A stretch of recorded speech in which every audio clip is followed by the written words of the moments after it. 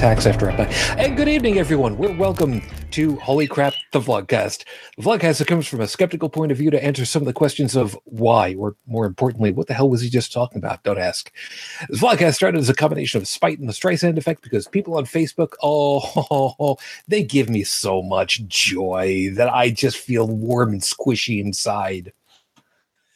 Either that or need depends. Part of this is follow through with the old adage. Sometimes the journey is more important than the destination. I'm your main host. I'm known as Shujin Tribble all over the place. Shujin.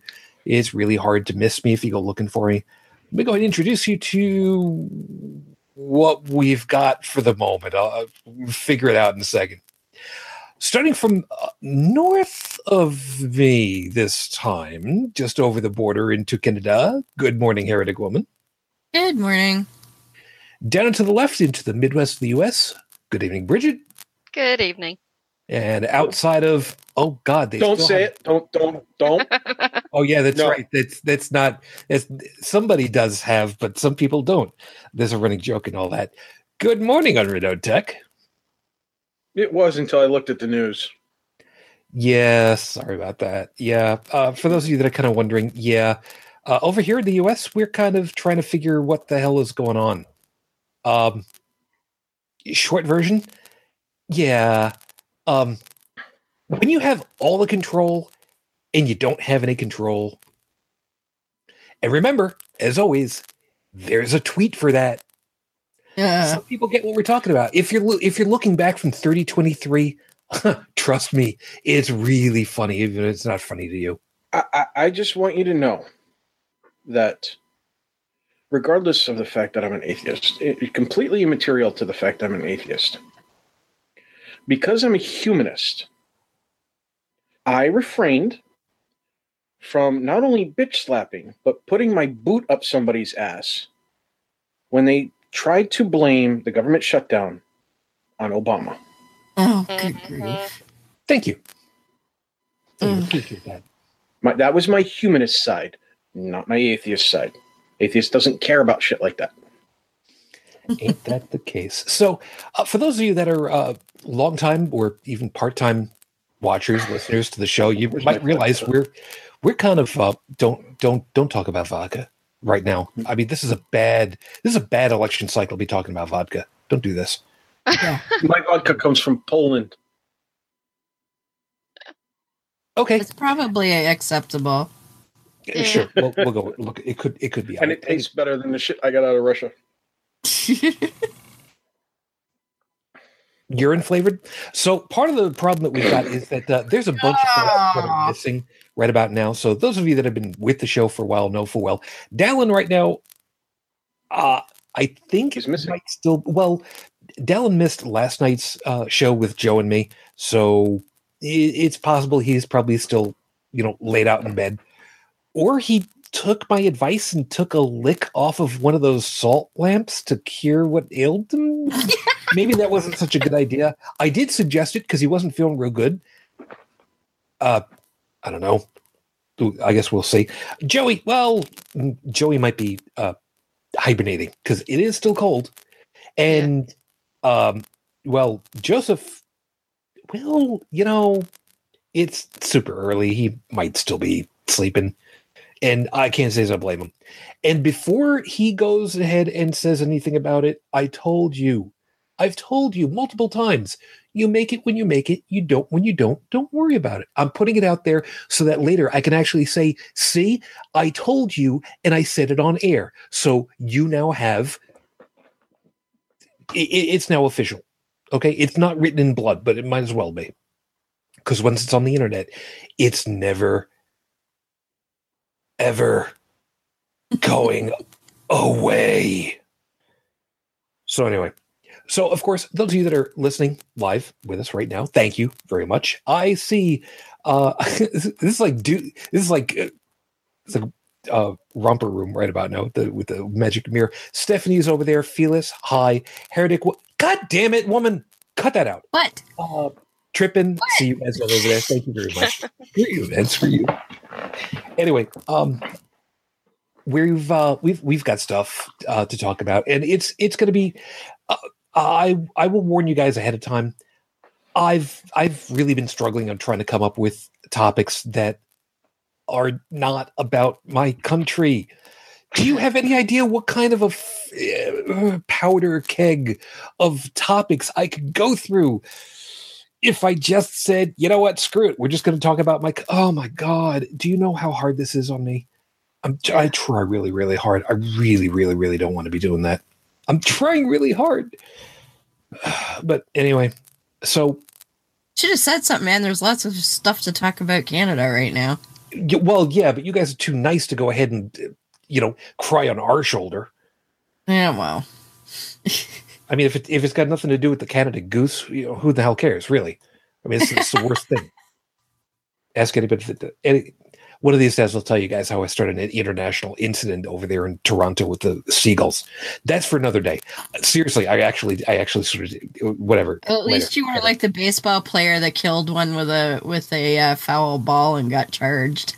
Well, that's what happens when you got a foul ball. I mean, come on, really, seriously. Do you not it's illegal to kill seagulls, at least intentionally? Yeah, well, yeah, except that he didn't intentionally kill it, but he still got fined for it. This was like in the late 80s, early 90s, somewhere. There was a Blue Jays player, if I recall. We have a foul ball for POTUS. I mean, come on. Yeah, I don't remember the specifics any longer, but I want to say he got fined like $1,300 or something ridiculous. Shit. Yeah. What did it? Was it one of those ones that we've seen over and over again, where it literally flew down between him and the pitcher's mound and home plate? Something like that. Oh, it was Dave Winfield. That's the name I remember. And it was, yeah. I just pulled it up because I didn't remember. It says, 30 years ago. Yeah.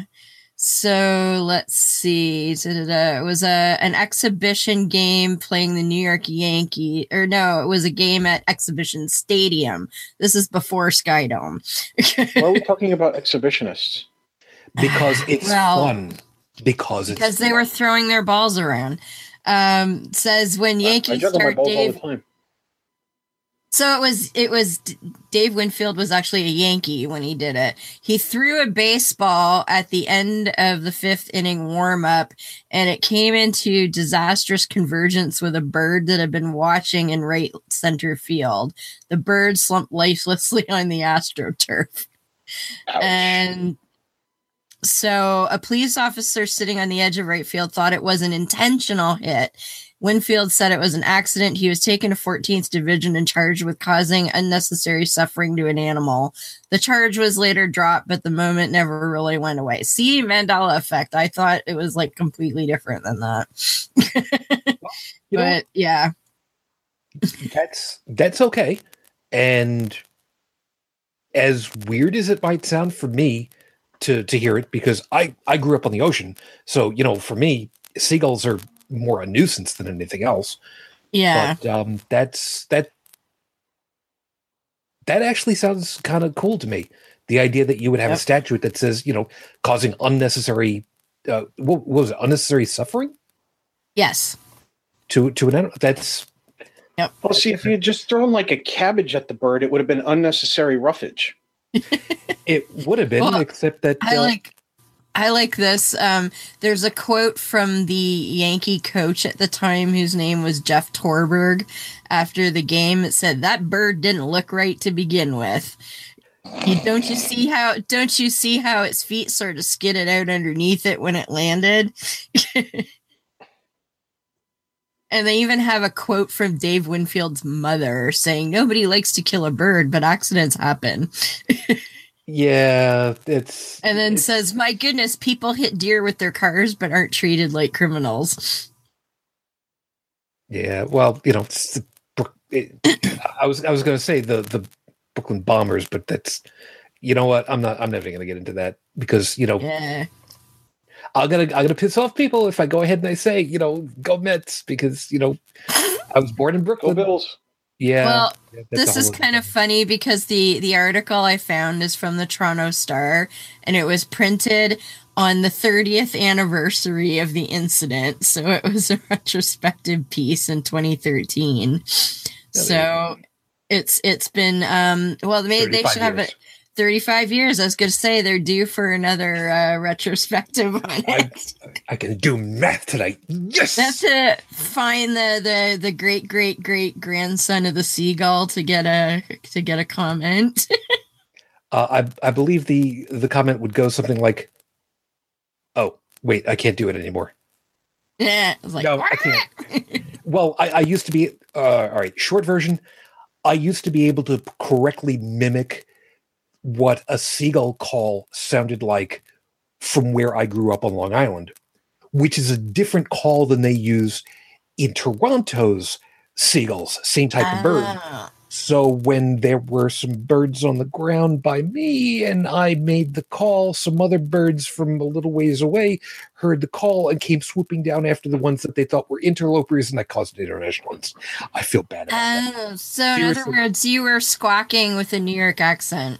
And they took umbrage because they thought that the poor guys that were locals that were on the ground, they went after him. Seriously, they actually went after him. And Fujin looked over at me and was just like, "What did you do?" I just caused an international incident. Oh, crap. So, yeah. And seriously, honest and true story. One of the things that I still love, one of those memories I still love about, having the minications in Toronto over at the Weston Harbor Castle, which I will be back at in March for Vernal Equinox, but that's a whole other thing for later. Hashtag, whatever, I don't know. Anyway. We lost Bridget. Yeah, I know. That's all right. She'll come back. Just the three of us. Yeah, don't. Ménage à trois. No. I'm not being the Oreo cookie filling this time. Pretty sure that goes against YouTube's terms of service. I'm just saying. What, saying the phrase ménage à trois? No, participating in one. You know what? Well, no, I've never participated in one. You know what? By the way, you missed out, dude. Just so you know. Chocolate hazelnut Oreos. You know what chocolate hazelnut is? That's Nutella. Nutella. I learned. Did you know that Nutella is owned by the same company that makes Kinder Eggs? It makes sense looking at the font that they use now, but I didn't think about it at the time. Yeah, no, because I watched it was like a YouTube short about why Kinder Eggs are illegal in the United States, and they talked about Nutella being from the parent company and all that. Yeah, I can tell you. That's one cup of coffee down. Yeah, because the little container. Wait, you're not supposed to have one of those. Those are I bet I know how he got that one. Yeah. Now, that's your one tonight. Okay, that's your one tonight. So inside of a Kinder, you shut up. Inside of a Kinder Egg, these containers. There we go. Yep. Oh, that's cool. The top actually stays on. It doesn't come apart. Yes. Yep. And there is a little toy. There's a toy, usually 2-piece, because they are usually little figurines of animals with a base. Oh gosh, we used to get the ones that you could put together, and that they're little cars and all kinds of stuff. Yeah. So, I just want but it's a choking hazard case more than anything. Yeah. You put your weed in it. Yep, put your weed in there. So before I go ahead and get started with my opening tonight, Joseph, you made it. Good morning. Bonjour. Bonjour. Comment allez-vous? What did you call me? Comment allez-vous? I don't. Ça va bien, merci. Oh, you thought I was speaking to you particularly. Yeah. Oh, but I was talking to Deborah, but Parce que je suis la personne qui parlait le français, n'est-ce pas? Bien sûr, mais tu sais, vous voyez, c'est en pluriel, c'est pas uniquement. Ah oui. I hear Barry Sherman and his wife got killed. You guys are not helping me at all. So let me go ahead and get everything rolling over here. Look, Bridge is back. Yes. Yeah, sorry about that. My computer just went. Yeah, that long story. Another time. Anyway, doing that. Let me get rolling over here because oh my god, these opening stretches so long. God. Anyway, let me get started because I love this one. With 5 minutes on the clock, your time starts right now. I'm gonna go ahead and I'm gonna sort of sing just a little bit, so no copyright hits on this one, okay? Tag team back again. I love it when people that I have absolutely gone ahead and eviscerated with facts and figures and proof go ahead and say, well, you're wrong. And in their entirety of their proof is reasserting the same debunked piece of shit. Oh, it was beautiful. It was wonderful. A guy went ahead and said that that there was a report and there was proof that there was somebody who was arrested in the United States who proved and reported that there was an ISIS cell 8 miles away from Juarez. I think is what it was. Yes, Juarez.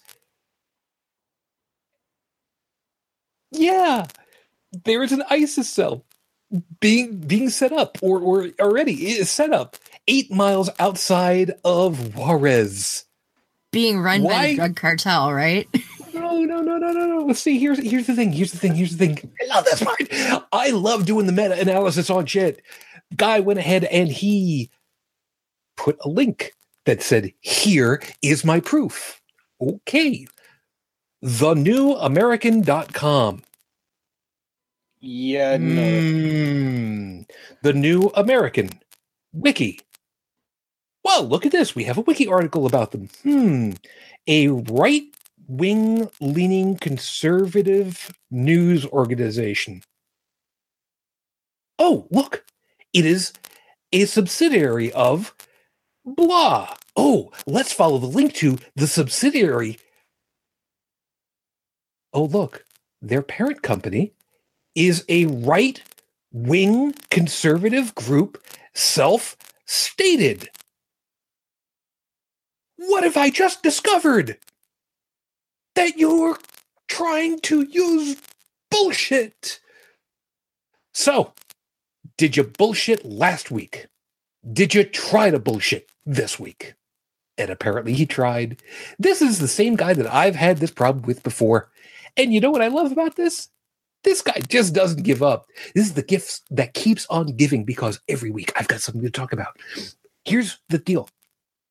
It was originally reported in around 2015. It was debunked in the same year it was reported, within months.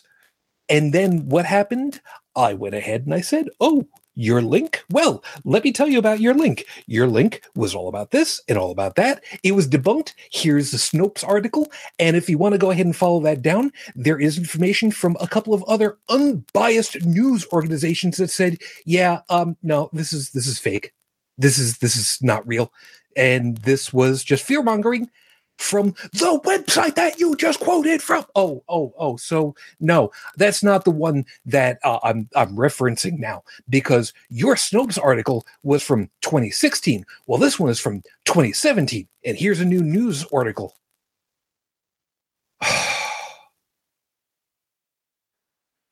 It copied and pasted basic same information from the same article. There's a cell of ISIS 8 miles outside of Juarez, Mexico, but it's not linked to any new information, so I can't compare it to anything. Okay, so this is the same as what was from before. Let's look a little further down. Paragraph 6 goes ahead and says the same information from the original article that the guy was quoting from that was originally debunked months after it was originally published, specifically referencing the group and the article. And I had to tell this guy, really? Do you not see what you did? Everybody else can. Good night. You know, people, look, I understand that doing logic is tough and trying to do research can be tough, but for the love of all things good, could you kindly, please, at least make an effort? Come on. I can't be the only one who's doing this kind of research. After all, what was the entirety of part of my research? Highlight. Right-click. Search in Google. Oh, look at that. Snopes article comes up as the very first hit. I wonder why. This is episode 196 on the docket, Your Honor. Could you repeat the question? You know, when kids are caught in a lie, one of the easiest ways of dealing with them, especially when they're, you know, toddlers and whatnot, and they want to try to, you know, get out of whatever it is, they will make up anything that they can, anything that sounds good. And if you just keep with the same question, eventually they get just so turned around that they just can't. Well, the U.S. ambassador to the Netherlands found out that when a news organization, all of the news organizations say, no, you're not allowed to not answer the question because we're all going to keep asking the same question until you give us a proper answer. And we're not going to let that go. Well, we're going to kind of use that because we end up with that over here in the US, but it happens when we end up dealing with people in debates, in all kinds of things where we have a point, we have a logical point, we have a well-researched logical point, and you don't. We're going to keep hammering you with the same question over and over until you realize the absurdity of how wrong you actually are. And I'm not saying that to be mean. I'm saying it because that's what some of us do, because it's all that works sometimes. Before we go ahead and get into all of that, of course, as always, Heretic Woman, I know that we've talked a couple of weeks back how Rafe is very likely, supposedly, very likely or fairly high on a list of folks that should or could be pardoned. I've had some people point me over to some relatively new articles. But they all have the same information. Yeah. Yeah, that was pretty much what I was seeing. So I'm kind of wondering. Nothing new that I've seen. Oh. Yeah, that's, you know, it's disheartening because, you know, we keep seeing these things pop up every once in a while. It's like, okay, cool, here it is. It's coming back again, and it's basically just a copy and paste of the old articles from almost 2 months ago now. So we are, unfortunately, we have no new information, other than we're hoping, as always. So as of tonight's recording, this will now put us at 5 years, 7 months, 5 days since Rafe Badawi was unjustly incarcerated for thought crime. Our hopes and our thoughts are still with you and your family, and we are still hoping. So anyway, the ambassador, in particular, that I was referencing, is a one Mr. Pete Hoekstra. And I have to stop myself and read it properly, because on Long Island, there is a Hofstra University. So every once in a while, I look at it really quickly, and my eyes don't see Hofstra, but the brain says, oh, that's what it looks close enough to. Let's put that out through the face. And that's not what it's supposed to be. It's Pete Hoekstra. Anyway. So, yeah, he got caught in a lie and then blatantly said, no, I never said that. And then afterwards said, no, I never said that about that. He said let's see if I remember the timeline correctly, 2015, that there were places that were on fire, lawmakers, politicians being set on fire, that there were quote unquote no-go zones in the Netherlands. And this is all because of Muslim influence areas. And no. So, fast forward 2.5 years, 3 years later, and now he's asked about it, and he says, well, that would be something that we would call fake news. I never said that.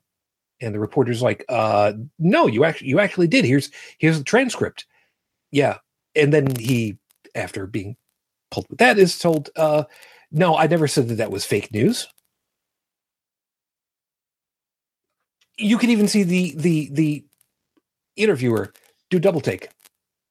But now the beauty of it has become that he has taken up his official parlance, the location over there in the Netherlands, and the news staff over there are asking, and they're continuing to ask, and they continue to ask, and they're not leaving the topic.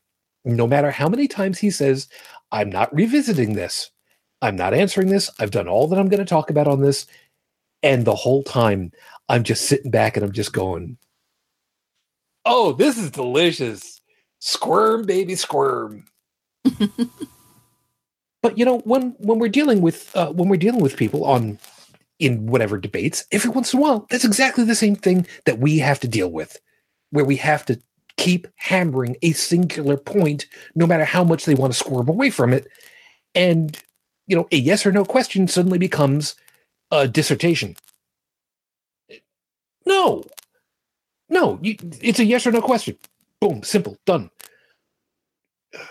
So, have we had these kinds of discussions? I know that I do, because I do this a lot, because I love pissing off people that richly deserve it. If you don't deserve it, I ain't going to do it to you. Just keep that in mind. So, Heretic Woman, you've of course had all kinds of discussion with you. Would you stop playing with your pussy? God, woman. Yes, I know. Good night, sir. He says good night. So you've had more than your fair share of discussions, if you will, with people about various Quran verses and whatnot. I have to imagine that you've had to do exactly this kind of thing of just hammer the same point over until somebody finally gets it. Well, unfortunately, when dealing with believing theists, Muslims definitely, Christians often too, they don't end up getting it. They end up rage quitting and blocking me. that tends to be the more common reaction. But yes, having to pull out the same, like, I actually now, like, some of my pet arguments I keep in word form so that I can just pull them out and paste them. And I have screenshots of some of the more pertinent Quran verses. There's a new one of a hadith that I've been using where Muhammad is quoted as saying that the Quran was revealed to him 7 different ways, but then they say that the Quran is perfect and never been altered. Wait a minute. 7? Yep. And it's supposed to be a direct quote from Muhammad, too. But, of course, now when I bring that out, I'm told that, that refers to 7 dialects of Arabic, and we still use those today, so that's not what it means. I'm gonna go out on a limb here and just go, what? Yeah. Well, and the whole context is one Muslim guy hears another Muslim guy reciting a chapter of the Quran differently than how he was taught to say it. So he grabs he throws the guy's scarf around his neck and drags him physically to Muhammad and says, look, brother so-and-so here was reciting this chapter differently than you taught me. And that's wrong. So Muhammad tells the guy that got dragged in front of him, recite the chapter for him, which is kind of a convoluted thing to do because I just covered that chapter in full Chronic and it's 77 verses long. But anyway, he recites this whole chapter from Muhammad, and Muhammad says, yeah, that's how it was revealed to me. So then he turns to the guy making a fuss and says, you tell him, you recite the verse or the chapter. So Buddy recites the whole chapter and Muhammad says, yep, that's how it was revealed to me. And then he says the Quran was revealed in 7 different ways. So recite it in the way that is easiest for you. So what in that would make you think that meant dialects? Okay. So let me see if I've got this right. So effectively, this is like saying the Quran was written. Okay, it was dictated in Southern drawl. Yep. Cajun. Cajun, North Dakotan. Yep. Because don't you know, North Dakotan sounds a little bit different, eh? And Newfie. You have to have Newfie in there. Yeah.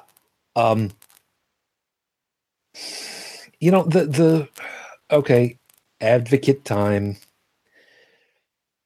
Did the verses basically say the same thing, at least? It doesn't tell you that in the Hadith. Oh, so they're arguing about a piece that isn't even explained what they're arguing about, just that he said it one way, he said it another way. Yep, it's all good. That's what it boils to? Yep. But in Islam, they make a huge deal out of the Quran is the right holy book to follow because it's never been corrupted the same way the Bible has, which is total bullshit. Like I read up on how the Quran came to be. The guy who succeeded Muhammad, Abu Bakr, he sent this guy Talib around 40 some different companions of Muhammad who they didn't ever write down anything in its entirety. They just had to memorize everything. But some of them would write some things down here and there on scraps of bone, on rocks, on like tree bark and leaves and all this. And so this Talib guy had to go around collecting all these little bits and pieces. And yet a verse, if they found a leaf with a verse on it, the verse could only be included if 2 other companions could remember the verse the same way. But there's also a story I learned that we all know who Aisha is. That's the most controversial of wives. And Muhammad is said to have died in her house with her.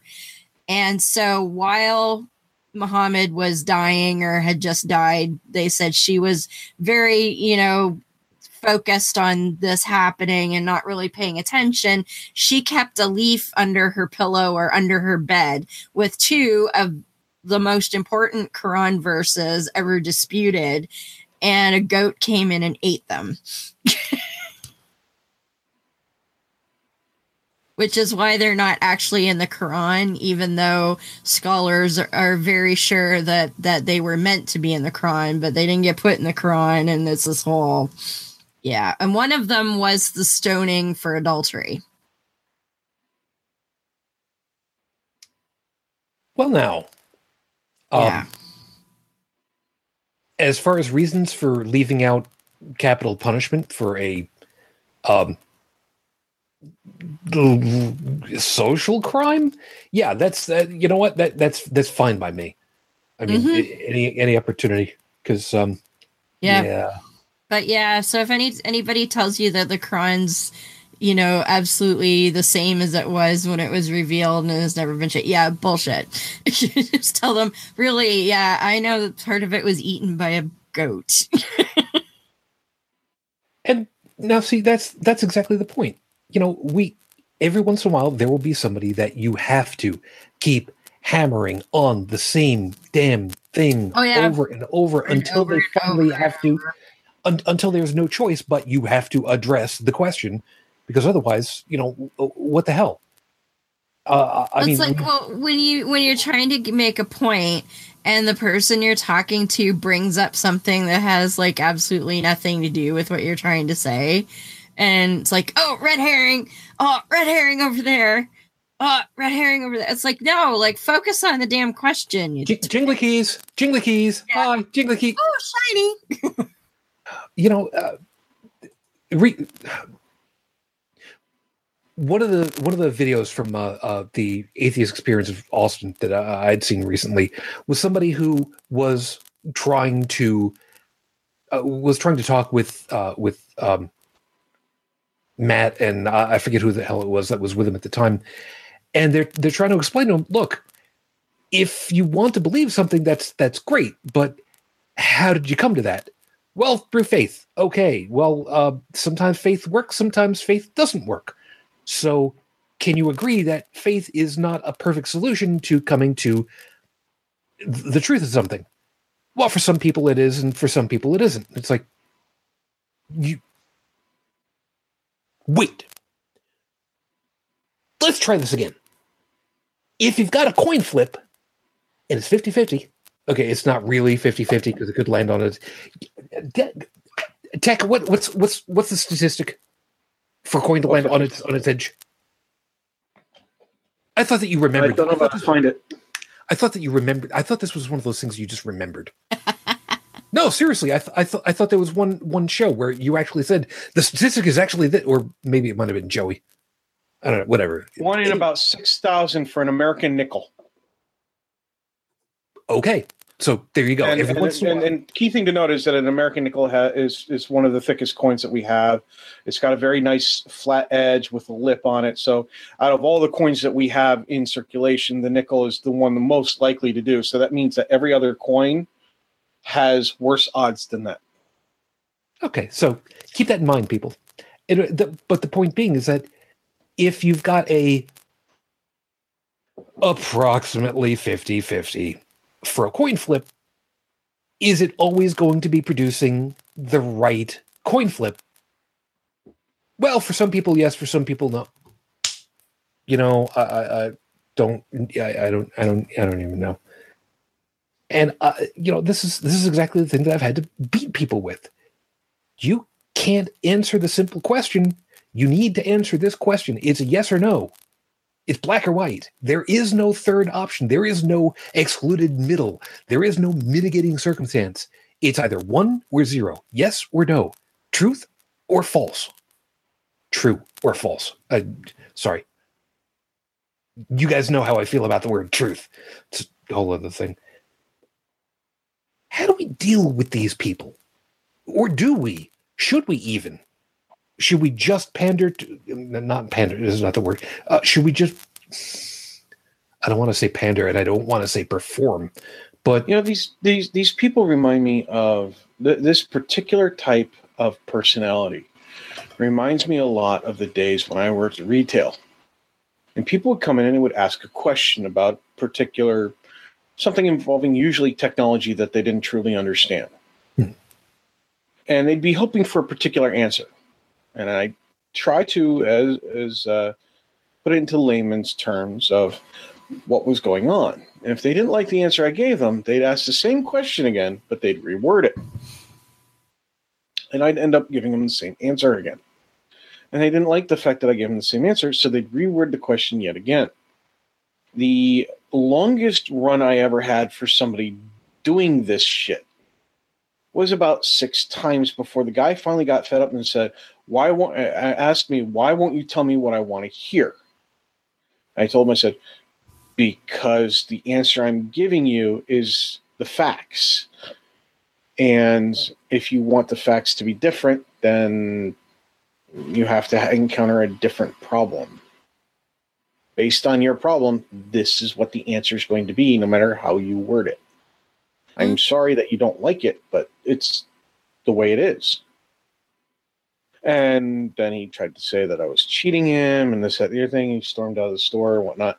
And at that point, I realized, you're going to find people that until you tell them exactly what they want to hear, they will do things like this. They will keep finding anything that validates them. It's a lot like religion, Religion, they use religion to validate the things that they want to feel, the actions they want to have, whether it's be nice to each other or go, oh, that guy over there is of a different religion, bomb them.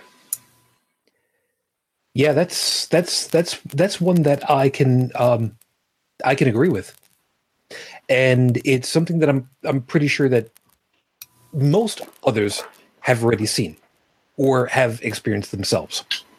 Case in point, one person that I had a debate with early on in Facebook, before HCTV even took off, was somebody that I knew from high school. Imagine this one.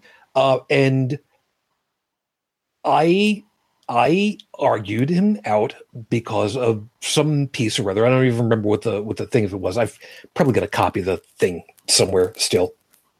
But it was a matter that he went from Roman Catholic, because, where we lived at the time, Long Island, Roman Catholic was like it, and then went to Southern Baptist. And his rationale was that it was more in line with what he believed and how he felt, and that it was less corrupt and less, I forget exactly what the thing of it was, but Roman Catholicism, generally speaking, it's pretty well assumed and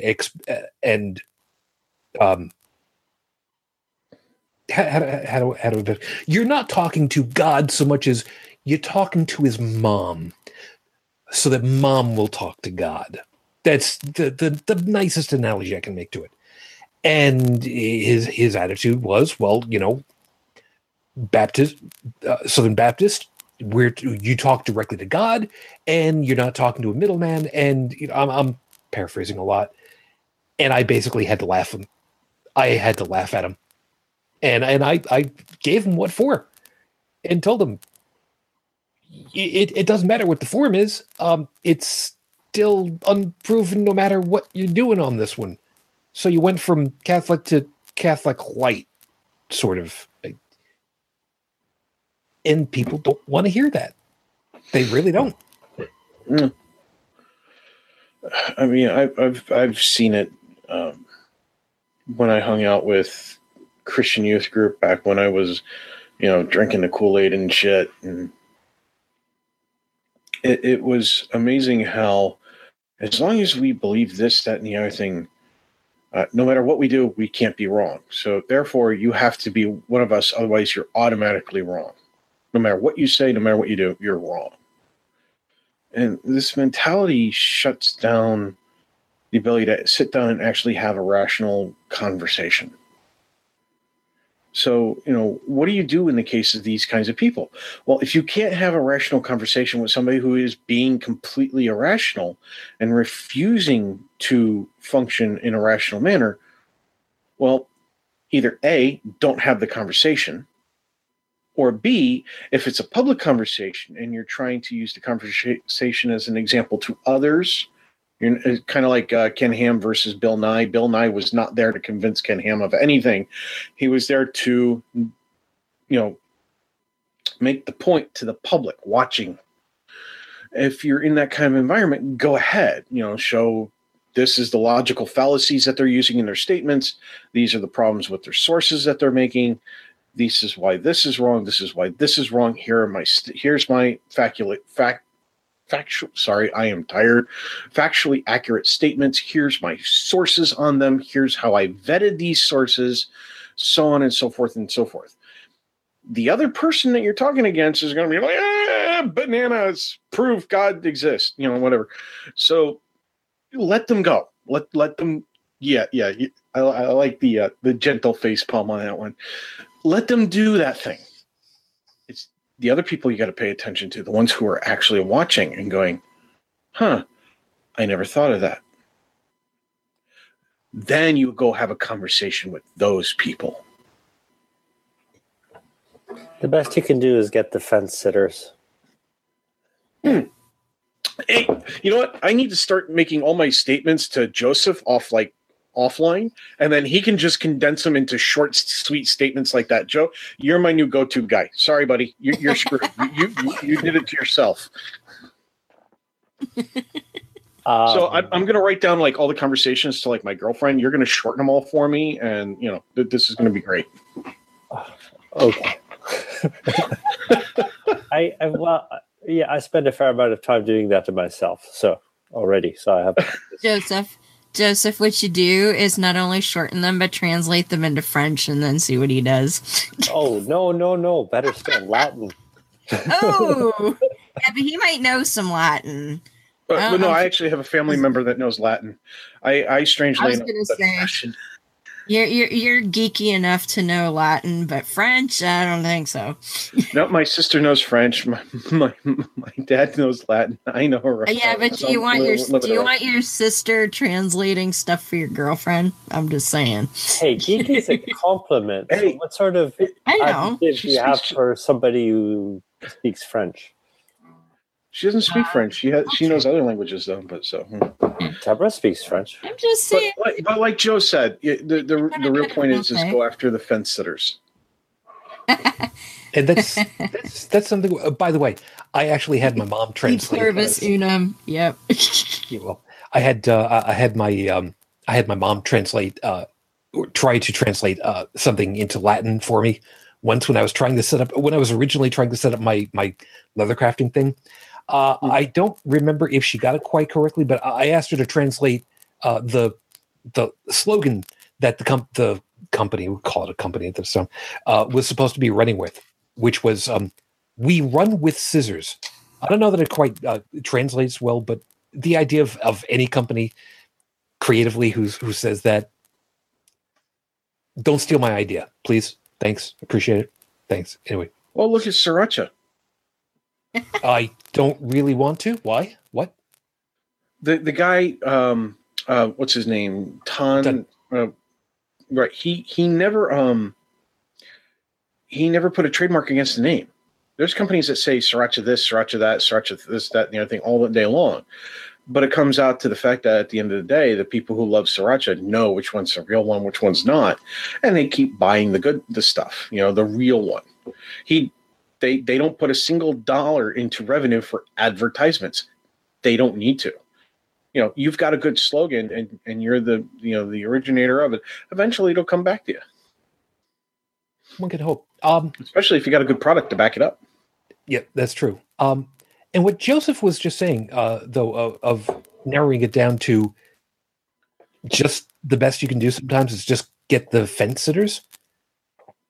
That's a really good thing to think about. It is. It is. But if you want to take it if you want to follow that rabbit hole all the way down, what you're really doing is getting through to people who know how to make value judgments for themselves, or in other words, use their own brain, and they're just not very confident about it. Because, believers are actually using somebody else's brain. They're letting somebody else take all of their survival decisions and everything for them. They depend on somebody else for their every thought. Because they're not using their free will. Yeah. God. You know what? Hold on a second. I don't think it's quite as full of too kwaku, passive aggressive shit like that. God, don't we know it? No, what I mean is that they're using their free will to give up their free will and allow others to think for them. to speak for them, to make decisions for them. Basically, all the things that they could do for themselves, they have just chosen to go, you know what? Nope, I'm not doing it. You do it for me. Yeah, well, somebody who's never learned how to survive doesn't really have any choice but to depend on somebody else, and that's exactly. Well, they can also watch and see if it works, and if it's not working, that's what I talk about when I talk about survive through imitation, and unfortunately, a good lot of humanity is in that mode, atheist or not. Yeah, and let's not forget. I mean, when you're dealing with the religious. You've always got the, did God answer it? Yes. Did God answer it? No. Did God answer it? Yet to be determined. You know, it's the great magic 8-ball. It doesn't matter. It's always a win no matter what. Did he answer it now? Well, maybe it's just going to be answered later. I had a weird thought. This is kind of like an offshout, but I just want to try this. No, not you. No, yeah, Mr. Tangent. But I've always wondered. I've wondered if there's not a comparison. Damn, I'm losing my English. Don't worry about parallel between gambling addiction and prayer. Because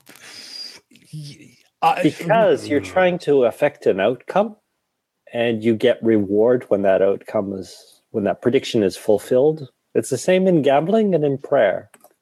That actually wouldn't surprise me. Yeah, and prayer, you tend to forget the misses and remember the hits.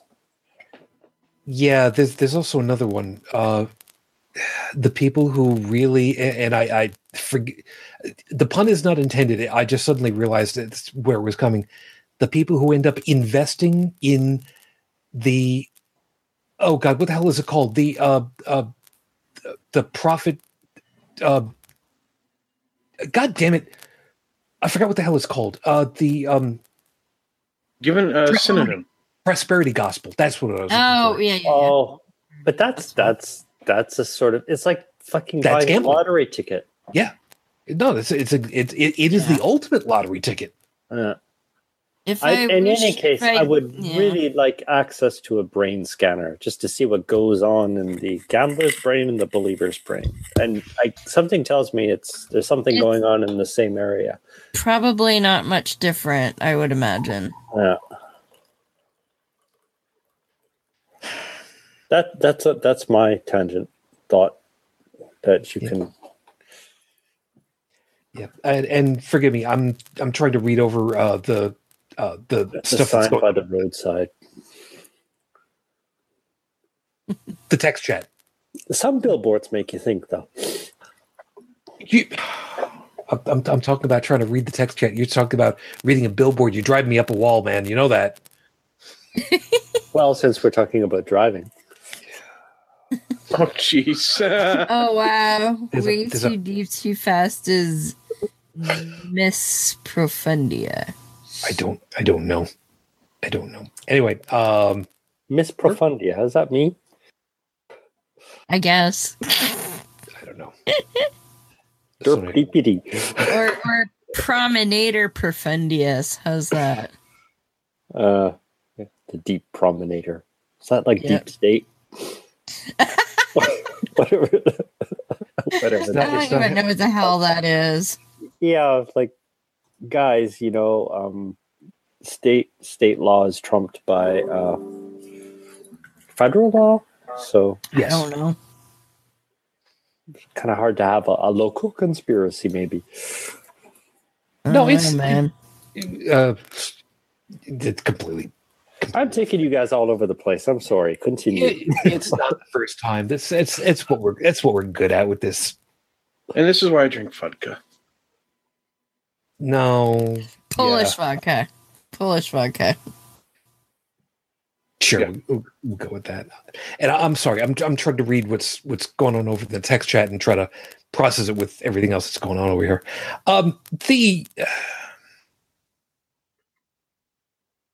What Tech was talking about earlier, about having to deal with people in, it was basically talking about a problem with the computer specifically, I'm assuming.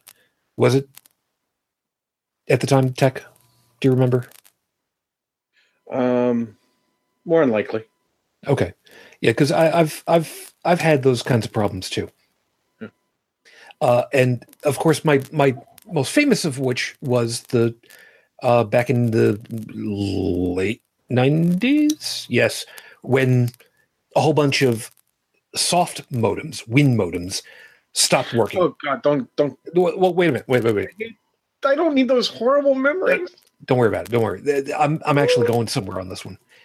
The problem was something that me, as the tech at the ISP, could not fix.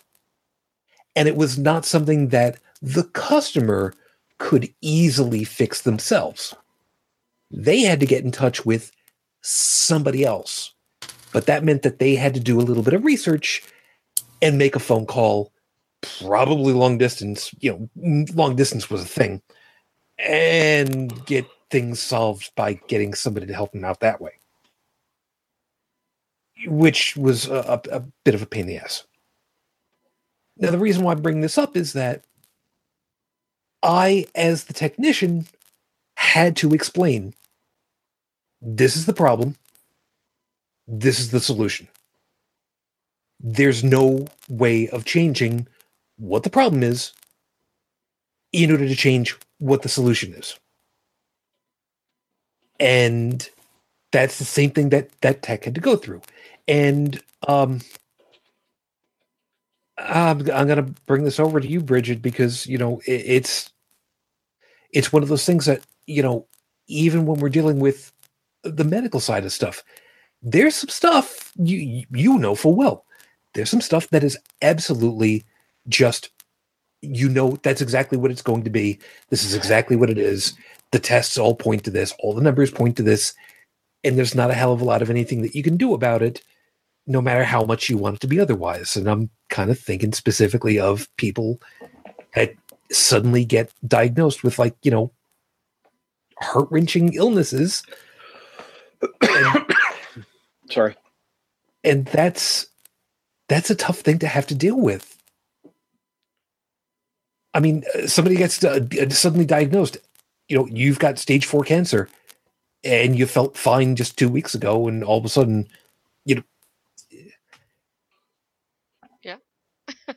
Yeah. Denial is a thing, and River in Egypt. And so is wishful thinking and bargaining and pleading, but just because you don't want something to be true doesn't make it so. And I know full well that from kind of being on that side of it, it's really, really tough to not say over and over again, you got to be kidding, you got to be wrong, you got to be wrong. I have to imagine that again, forgive me for kind of putting you on the spot, because you're the resident medical expert on this kind of thing. You've seen stuff that we otherwise would not have ever. Mm-hmm. So there, I have to imagine that it is so incredibly difficult in that kind of situation to have to try to find a gentle way of saying, look, we can't change the facts, and these are the facts, and this is where we're at. It really is tough, and especially when it comes to doctors trying to explain things like that, a lot of them don't have a very good quote-unquote bedside manner and have a hard time, talking to families and trying to offer them comfort when they have bad news to tell them like that. Yeah, and that's one of the reasons why I've said on so many occasions, the lead nurse or the head nurse of whatever group may occasionally come across as probably the gruffest person that you would think of at first, but they're also the ones who are typically going to be the most compassionate in trying to help people get through with as much grit as possible to say, look, yeah, this is where you're at, and this is where we're at, and this is what we're going to do, and this is what we need you to do, because you want to come through this the other side? Yeah, follow us. And I guess that's one of the reasons why, to me, nurses have got it probably arguably the worst. Docs, they make whatever their diagnoses are, but the line nurses in the hospitals are the ones that have got to say on a hourly, minute by minute basis sometimes, sorry, but this is what you're doing. This is where we're at. I gotta stick you with another needle again.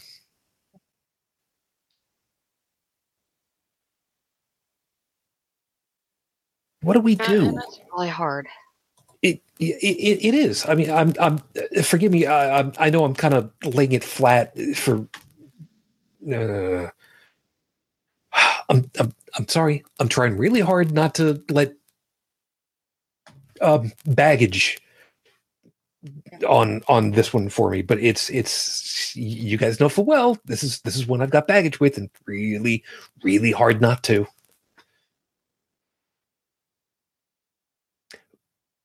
What you know what? Let's kind of take this from a different angle for a second. What's been going on, and I keep telling everybody this so often that I don't want to make the stuff about the show about my country, because it's not all about my country.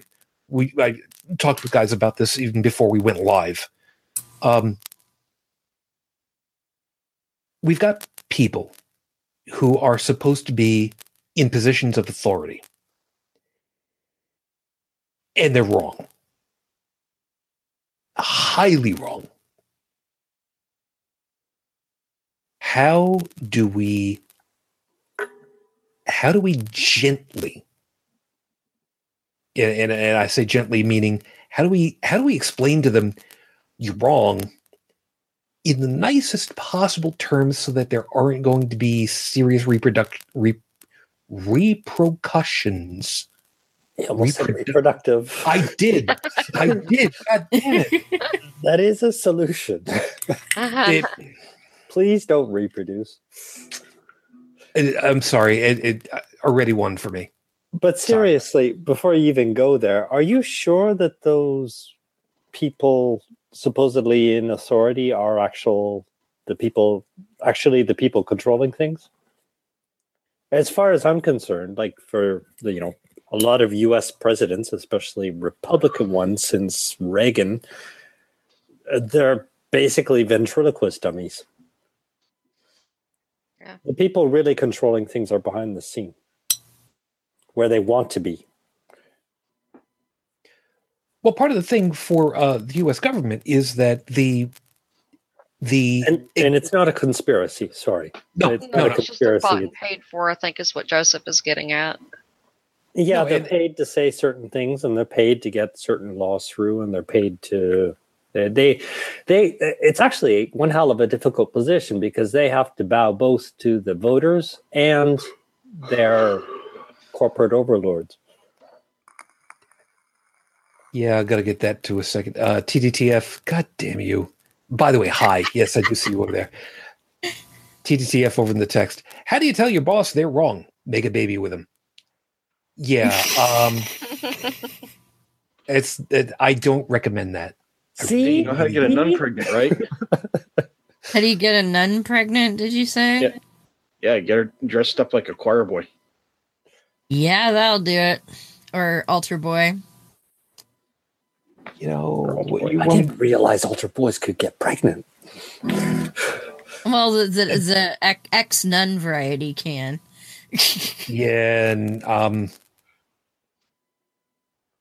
you know what? No. No. Another time. It's a miracle. Yeah, immaculate conception. It would. Oh God! Now, God damn it! Now there was what the hell? There was a movie. Oh, History of the World God. Part 1. No, in the 80s there was a movie. I forget who the hell it was. I think.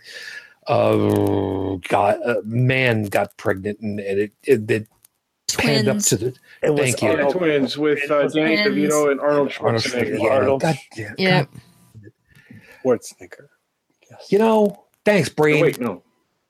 Movies that make you go ouch. Oh wait, no. Arnold Schwarzenegger didn't get pregnant in Twins. That's why they were no, twins. but he was. No, but he did get pregnant in another movie. Another movie. Yeah. You know, Junior, thank you, TDTF. Junior. Yeah, thanks a lot, man. In 1994. Wow. Yeah. That's a while ago. Yeah, you know, Rotten Tomato rating on this thing is. I don't care. I don't care. Right now, I don't care. Probably pizza sauce. Was that good? I don't think so. It's like rotten the tomatoes. Pizza sauce. The tomatoes degraded into liquid form at that point. That tomato, that half used bottle of tomato sauce. It's been in the back of your fridge for like 3 decades. Yeah. Well, I have a funny feeling you have experience with this. I have a wife. This is oddly specific for you. That's all. I'm not joking. Yeah. I found stuff when I was moving. I found Japanese packages that had expired in 1994. My husband has stuff in the fridge that I'm afraid to look at if there's a expiry date on it. You just ask, how's the experiment going? Yeah. I've cleaned it. And I've cleaned out the fridge before and kind of went, yeah, what is this? Can I throw it out? And he said, no, I want to use that. And I'm like, okay. It's meat cake. What do you want to kill? Yeah. As George Carlin once said, it's meat cake. Thanks. His TDTF, his kid just threw up. Be right back. Oh. We're sorry. See, you're not supposed to eat the meat cake. Yeah. Don't take anything from the back of the fridge. Yeah. Nope. You know what? Yeah, that's we know you said. I'm sorry. Some people are going to get this reference. Some people are not. WTMI, Key West. God damn it. Way too much information, dude. Way too much. Didn't need to. You know what? In the time that you were typing that, you could have been helping your kid who was throwing it or whatever.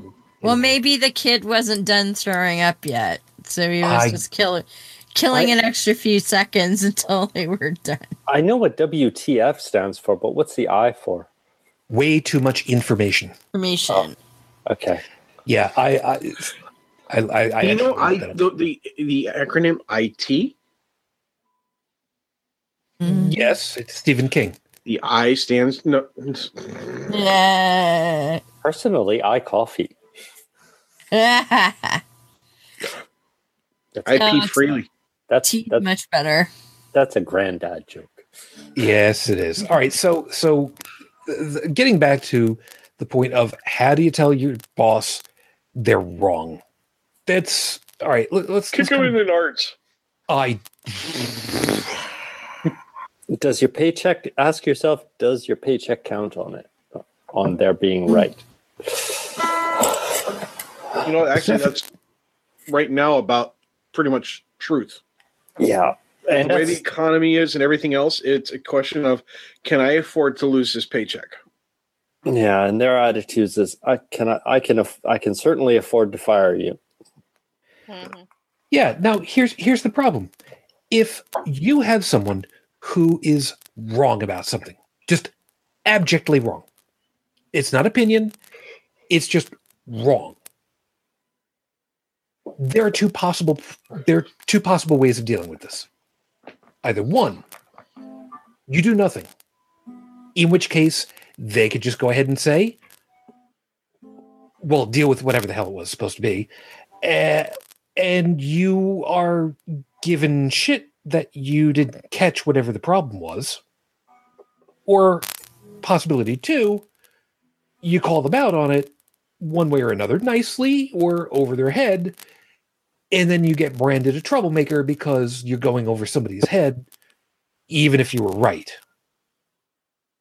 So it's like a lose-lose situation. So yeah, how the hell do you become the diplomat to say, look, you're kind of in the wrong over here. This is going to be a problem. And, well, I really want to work with you to solve this problem, but you're being a dumbass. My brain is telling me the Socratic method through anonymous memos. Oh, if only we're that easy these days. I came back from the future to tell myself the problem exists. Now I'm trying to tell you about the problem. Yeah. Ooh, oh God. Remember the days when you could get away with remote printing something and never leave a trace behind? Wouldn't that be nice to be able to do again? I used to make the printer say, insert coin. You only think you weren't leaving a trace. Well, all computers leave a trace. The thing is we weren't leaving a trace for the average smart person. They had to be the people who really knew where to look for things. Right. You either had to know how to drill down to where you needed to get it, or how to get there, where that option even existed. Which back then, was not easy to find. No, and I mean we used like Metacrawler, Alta Vista, and all the various different engines that we had out there. None of them were as truly powerful as Google is, or even Google was when it first started. Compared to what it is now, was still more powerful than Alta Vista and Yahoo and the rest of them. Just had better algorithms. And Alta Vista, like when because they started out with Weird Al Yankovic doing that. Oh, just before I forget, one side note and a public question. Only one. Ellie Bosnick, why do you still have an AOL address? Why not? Somebody's got to keep those kids going through college. Second question: how?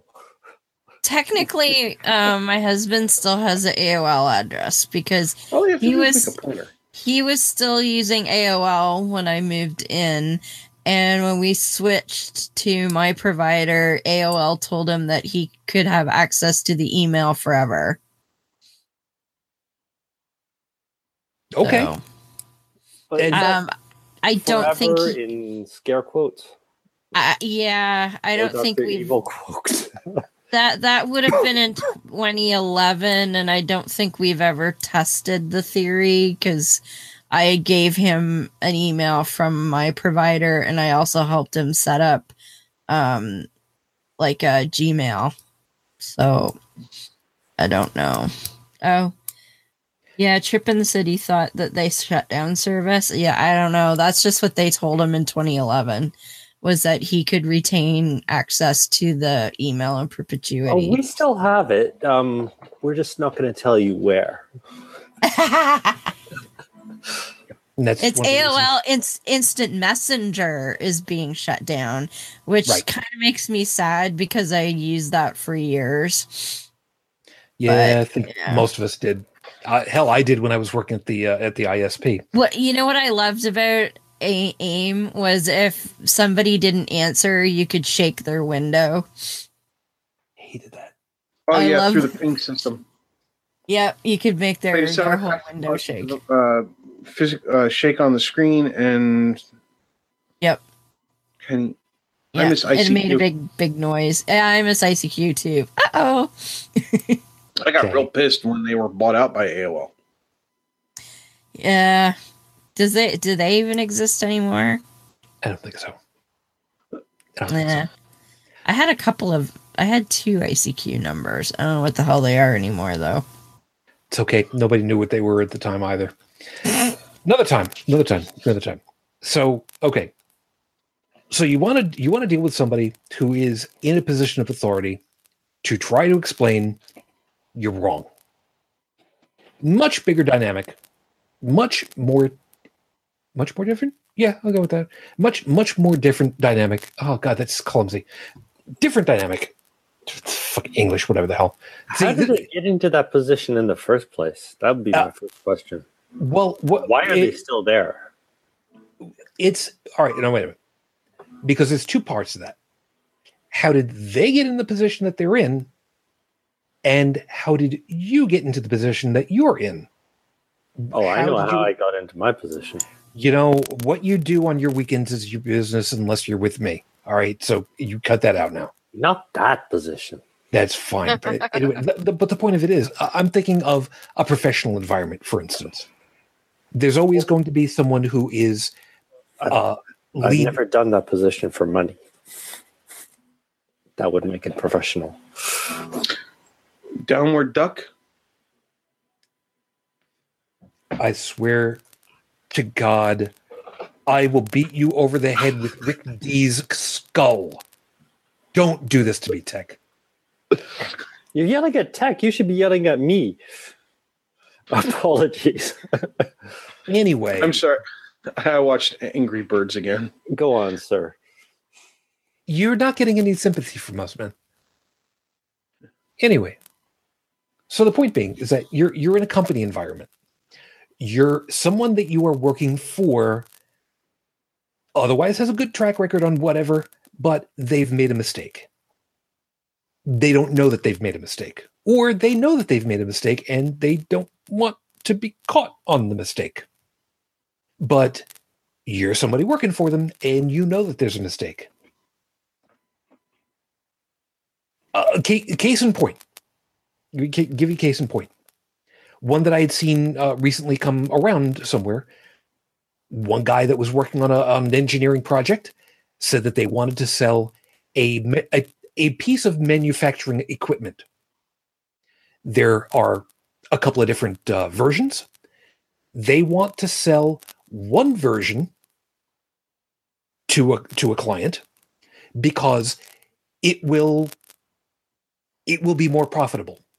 It will do the same thing as the other two versions. All three versions do the same thing, but each one of them is physically different. The person at the client site says, you can't sell that one to them because it physically will not fit into their establishment. They don't have a door big enough to bring it in. Guy still wants to sell it because more money for him. They try to sell it. It gets delivered. It can't get in there. Now the guy's stuck. So how do you tell people, look, you're going to be making a mistake that's going to be really big, really costly, and is going to make the entire group that you're working with look stupid? But how do you do it in such a way that you don't end up, well, how can I best put this? Yourself looking like, I don't know, unemployed, for instance. Yeah, you laugh, and yet you're fine. You know what? You open your big mouth. Go ahead. You start. What? I'm just. You know, I don't care. Okay. I'm gonna put you on the spot because God, you want. Nobody told you to be on this show, woman. You said you wanted to be on, so pull your weight now. Yeah, what do you? What do you want me to go on about? I could blather about anything. Go right ahead. So, you're in the position. You need to go ahead and explain to somebody you're going to make a big ass mistake, and you're going to be paying the price for it, and the entire company is going to be paying the price for it, and it's going to be your ass. How do you nicely go ahead and do that? And if you notice, almost everybody else has gone ahead and muted themselves just to go ahead and hang you out to dry. So, yeah, go ahead. Your point. Well, unfortunately, it doesn't seem to work a lot of the times. You can try to warn people nicely that, you know, you're heading towards an iceberg and it's going to sink the ship, but they just don't want to hear it. They don't listen to you, and they sink the ship. In my experience, telling the person what the reaction to the problem will be is enough to make them think a second. If you tell them, well, it's going to turn out to be bad for you if you let this go through, that is a more convincing argument than the technicalities of the actual problem itself. Perhaps, but we have this problem over here with Dunning-Kruger effect. Yeah. And it's really hard to get past that. Yeah, we'll kind of recap that one in just a second. Tech, I I'm seeing over here that you're gonna have to take off and head on out. Is that right? Yep, he says in the side chat. Yeah. Okay, man. You take care of yourself. Rest well, and thanks for being with us at least. No problem. You take care of yourself, man. Night. Okay, so as a real quick recap, the Dunning-Kruger effect that was mentioned, for those that don't already remember about it, is basically you don't understand about a topic, and you don't care, and you don't know how much you don't know, and you don't care. Well, the care part's an addition. You just don't know. You don't know what you don't know. You don't know that you know. You don't know that you don't know what you don't know, and you don't care. I really think that not caring is it's No, I think it's not knowing what you don't know and being ignorant of what you don't know, and you think you know a lot more than you do. You can only think with what you've got in your brain. I mean, if you don't have the resources to, you look at something and you say, okay, that's either A, B, or C because I only know A, B, or C. But maybe it's D, and, the person looking at it just doesn't know about D yet, so they don't have that option. Nothing to give. And that's one thing, but remaining in ignorance or, just I'm comfortable with that, I don't know how many times a day I Dunning-Kruger myself because I find out that I've been operating on certain information when there's something better out there. Well, now see, there's a difference though in that, TTTF is saying a novice doesn't have enough experience to know that they are a novice. It comes out as more than that. It's a matter of you present yourself. You think of yourself as an expert in something, even though you know jack shit, or maybe a little more than jack shit about whatever the topic is. That's a troll. No. No, but I mean that's something else. Well, like imagine you're faced with a situation. Okay, better still, imagine you're faced with like a dire situation. It's a survival. You have to make a survival decision. Are you going to do A, B, or C? And the right thing to do, you've never done in your life. You've never had any experience with that. Well, most likely your chances of dying are pretty high.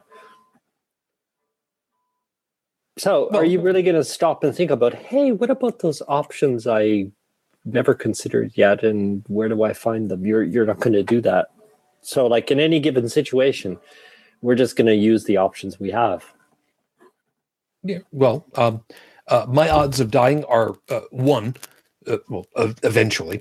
Over in the chat, by the way, TTTF had said, and was quoting from the wiki article, the Dunning-Kruger effect is a cognitive bias wherein people of low ability suffer from illusory superiority, mistakenly assessing their cognitive ability as greater than it is.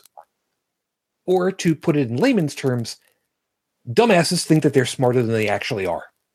But I think it's an error to attribute this only to dumb people, because I mean, everybody. I'm using layman's terms. I'm not saying that people are necessarily dumb, just that they. No, I'm not saying you're saying that, but people do tend to attribute the Dunning-Kruger effect to only people of low, let's say, experience and education. No. It is typically attributed to people who try to bolster them, who bolster themselves as being better, having more mastery over a topic than they actually do. Okay, and not having anything to back it up with. And last item, by the way, over on Discord. Yes, I have Discord over on. It's on this side of my second. Shut up, whatever. From Yubi over there. Thank you, by the way. Who's saying ICQ still exists? First off, holy shit! And Damn. two people I've talked to are online. I think you guys are probably the only 3 that are left. I'm just saying. Do you know what Q means in French? Wait, QUE? No, Q. If you say Q in French, I don't know. Ass. Or like porn, kind of connotation. So that kind of gives ICQ a kind of, well. I'm looking for ass. I'm looking for ass porn. I see ass. I can neither confirm nor deny. Because the whole point of ICQ was I seek you. Yes. So I seek ass porn en français. Yep. And that's why in ham radio terms, those people that still use Morse code, and yes, there are a lot of them out there that still use Morse code. It is still very effective. There is a shorthand, which is, oh God, you people are going to hate me for this. Da-di-da-di, da-da-di-da, which is the letters C as in Charlie, Q as in Quebec. C, Q. Seek you. When people are looking to try to find somebody just arbitrarily out there in the void. Right. So, see? Learn something tonight. You'll never end up using that again. I know it because I know it. But anyway. So, if you want to be full français, it would be je cherche Q. Although my grammar is probably terrible, but meh. Je vois de cul. Je vois de cul. There we go. I see ass everywhere. I was going to make some kind of a joke about a mirror, but we'll just move on from here. Let's just okay. There is a lack of mirrors in my place. So much for that.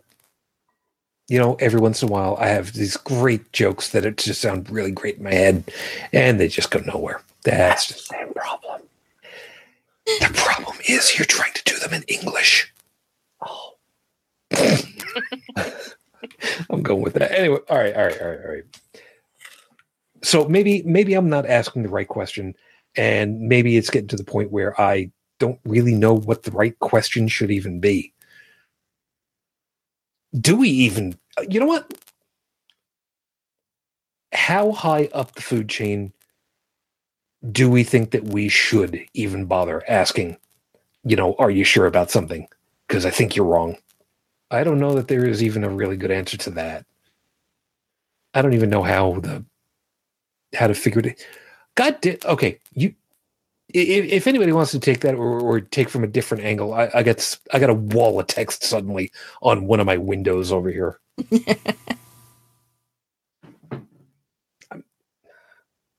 And TDTF 42. You're not helping at this point. God damn it. This is what I get. See, but I like that answer. Of course you would.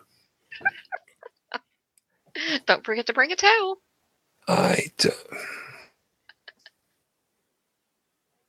It's not a Power 10 episode. It's not a Power 10 episode. It's not a Power 10. Oh, God damn it! So behave. I'm behaving very nicely right now. We're not going to talk about anybody's yellow towels. Oh. Ew. One for me. It's one for me. Are they supposed to be white? If you keep that up, you're in trouble. You have no idea. One of these days, I'm actually going to learn what all these bookmarks that I've got in my web browser are when I finally learn how to read Japanese. All right, we'll just leave it at that. Yeah. Whatever. You know what? I don't need.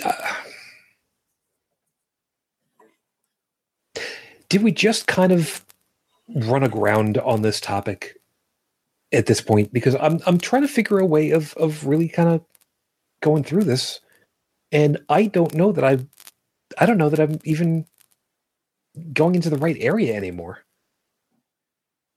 I don't know if it's because I'm a little bit on the tired side, or if this just really isn't a something that I know how to properly go through anymore. Mm-hmm. I mean, I've like I said, I've had the people that I've had to hammer over the head time and time again. Heretic Woman, you know what? Hold on a second. Yeah.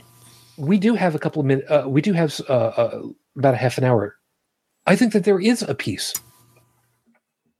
Okay. When we end up having to hammer somebody back, nail them down to, forgive me for wording it that way, nail them down to a point, an important point that can actually spin the entirety of whatever the position is, of whatever, it tends to be a very ideological position that people just don't want to be nailed down to, because otherwise it screws up everything else that follows behind it. Well, like evolution, right? And creationists, they adamantly refuse to accept evolution because they believe it negates the genesis, sorry for the pun, of their whole belief system. So if you don't have an Adam and Eve and a original sin and all that shit, you don't need Jesus or any of the rest of the crap. Right? So that's why those people now, some Christians are much more willing to try and fit evolution into things. Case in point be Pope Frankie there. And the Catholics right now, he's all saying, "Oh no, evolution's totally a thing." But the young Earth creationists that just adamantly refuse to even consider it. That's why, is because it's needing to believe that creation story is the basis for everything else that they say they believe. The problem of it is too that it's not just the religious people either. It's anybody that has an ideologically inflexible position. Because once you nail down there, well, for lack of a better metaphor, once you nail somebody to a position, they have to pivot on that position. And if you nail them down on a point and their pivot breaks the rest of everything else afterwards, they're in trouble. And then what in the hell can they do other than, well, reassess. Well, or deny. But yeah, watching people like that is fascinating because, I mean, instinctively, they depend on this for survival.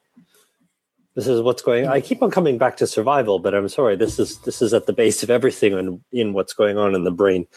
Yeah. And these people, this is their survival guide. This is how they've managed to make it this far in life. And if they find out that whoever they're relying on for their comfort, for their survival is wrong, that puts them in peril. Yeah. So, you know, they really don't have any choice but to just like blank out. Or as TDTF had put something over here also, a double down effect and backfire effect. It's, yeah, I mean, that's when people are put in an impossible situation, like the it's almost random what the reaction could be, because I mean, it's everything but reason. And funny enough, politically speaking right now over here, people being put into impossible situations because they've chosen to put themselves in that position, because they've been following an ideological line. Are you sure that they've chosen the only people who have really chosen to adopt those sort of lines are the people actually manipulating the believers, the people who would believe, who actually depend on that line? Okay. Believers don't have much choice actually in in their choices. Let me put it this way. That's why their leaders want people like you to stay as far away as possible from them. They don't want you giving them other options.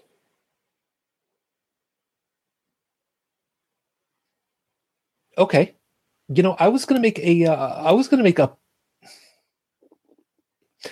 go on the political angle, but there is instead a very religious angle that I could use instead, which would be far less just my country anymore. We could be talking about the same thing, whether you call it political or religious. I mean, if your dogma's dogma dictates. Somebody else's survival advice is somebody else's survival advice, no matter what you call it. No, you're right. You're right. Yeah, it's just I'm trying to keep things organized in my head. That's yes and no. It doesn't work. Recategorization? Kinda. Yeah, I spend most of my time doing that. Yeah, it's not always easy. I try really hard, but the thing that came to my mind, believe it or not, talking about it this way was, and we've talked about it on way too many occasions, when you're into whatever ideological group it is, religious especially comes to mind, trying to explain something's wrong will usually get you, this is going to sound really 1984-ish, but re-educated. I'm specifically thinking of, Bridget, the experiences that you were talking about. I was thinking about how our past co-host, Witchy Bunny, she was Jehovah's Witness, and you can't follow along with it. You get excommunicated because, you can't be part of the families anymore. The Mormons have the same thing. You're excommunicated. If you're bad enough with the Roman Catholics, you get excommunicated. It's not always the same term, but it's the same kind of thing. You're forced to conform or, thank you. Been nice knowing you. Go away. You said it. Conformism.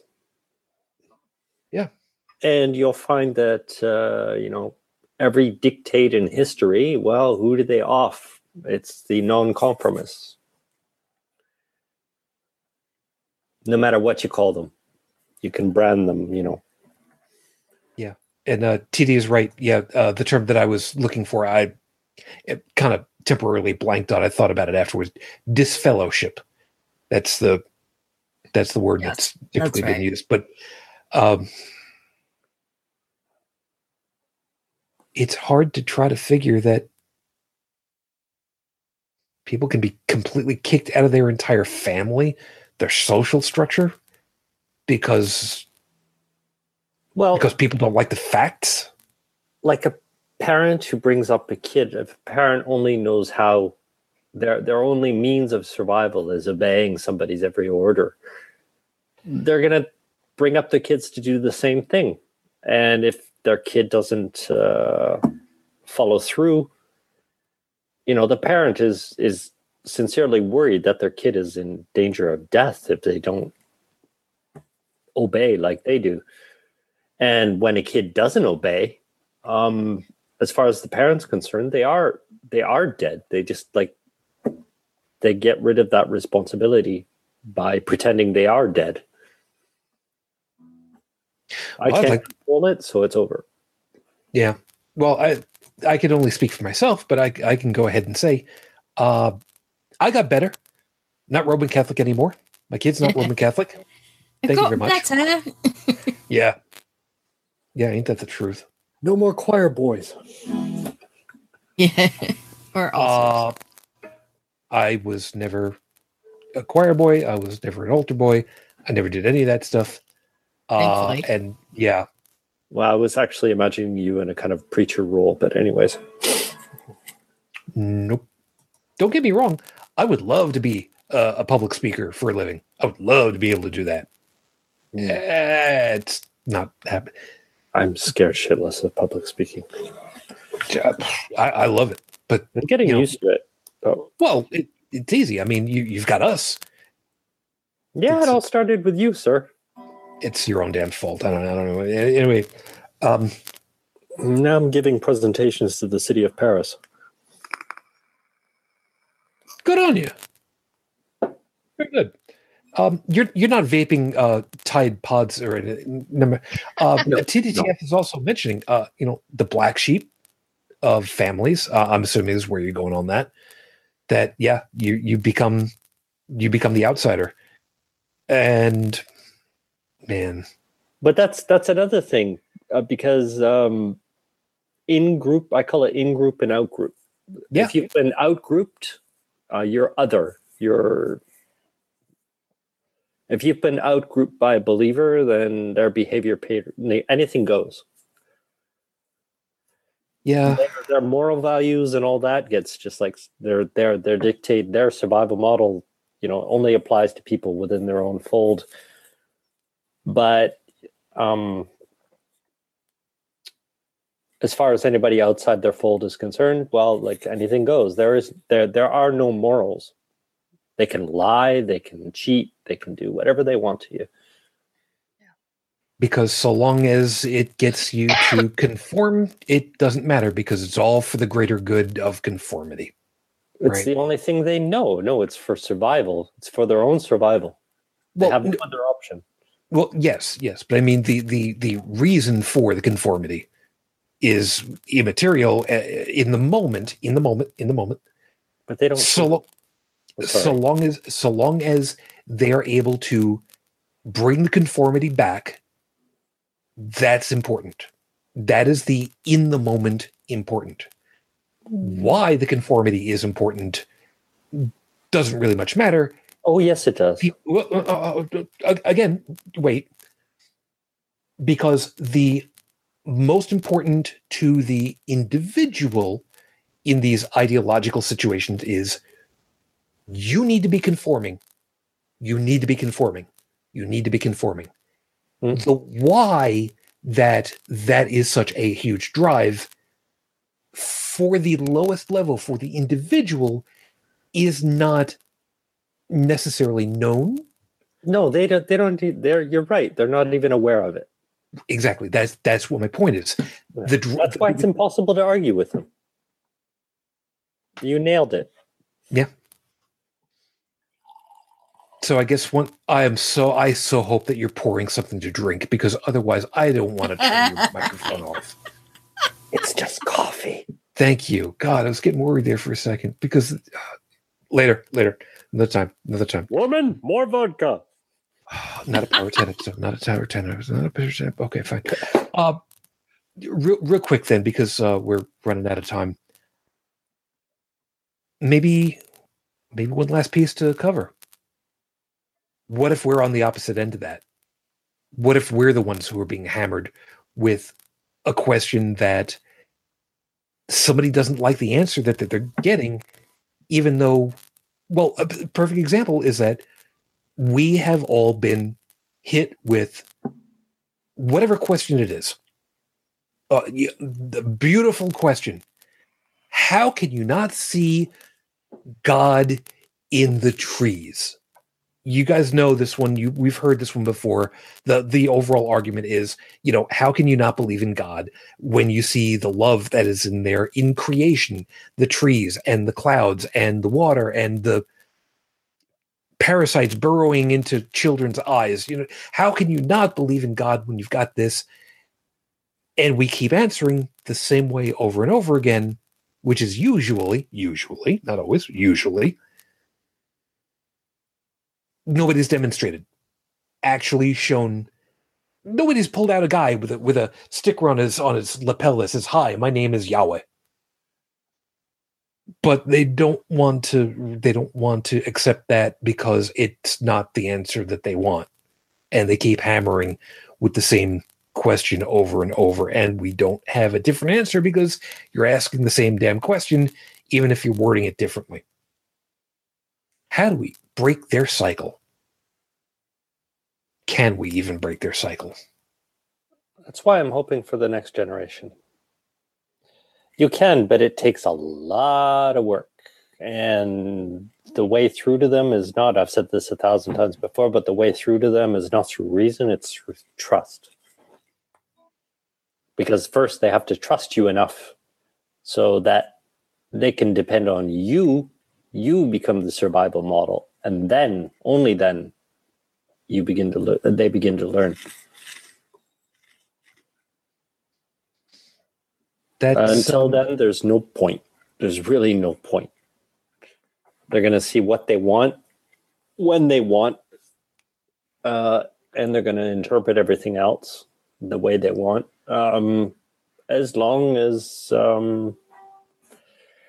their survival's not threatened. You're kind of making it sound like one of the best ways to make the change in overall. I'm probably going to be wording this poorly, but look at Trump voters. I mean, most of them are like uneducated, poor. Sorry to put it like that. Or less educated and lower economic status. Okay, these are the people most threatened by the present economy. Let's just put it that way. Mm.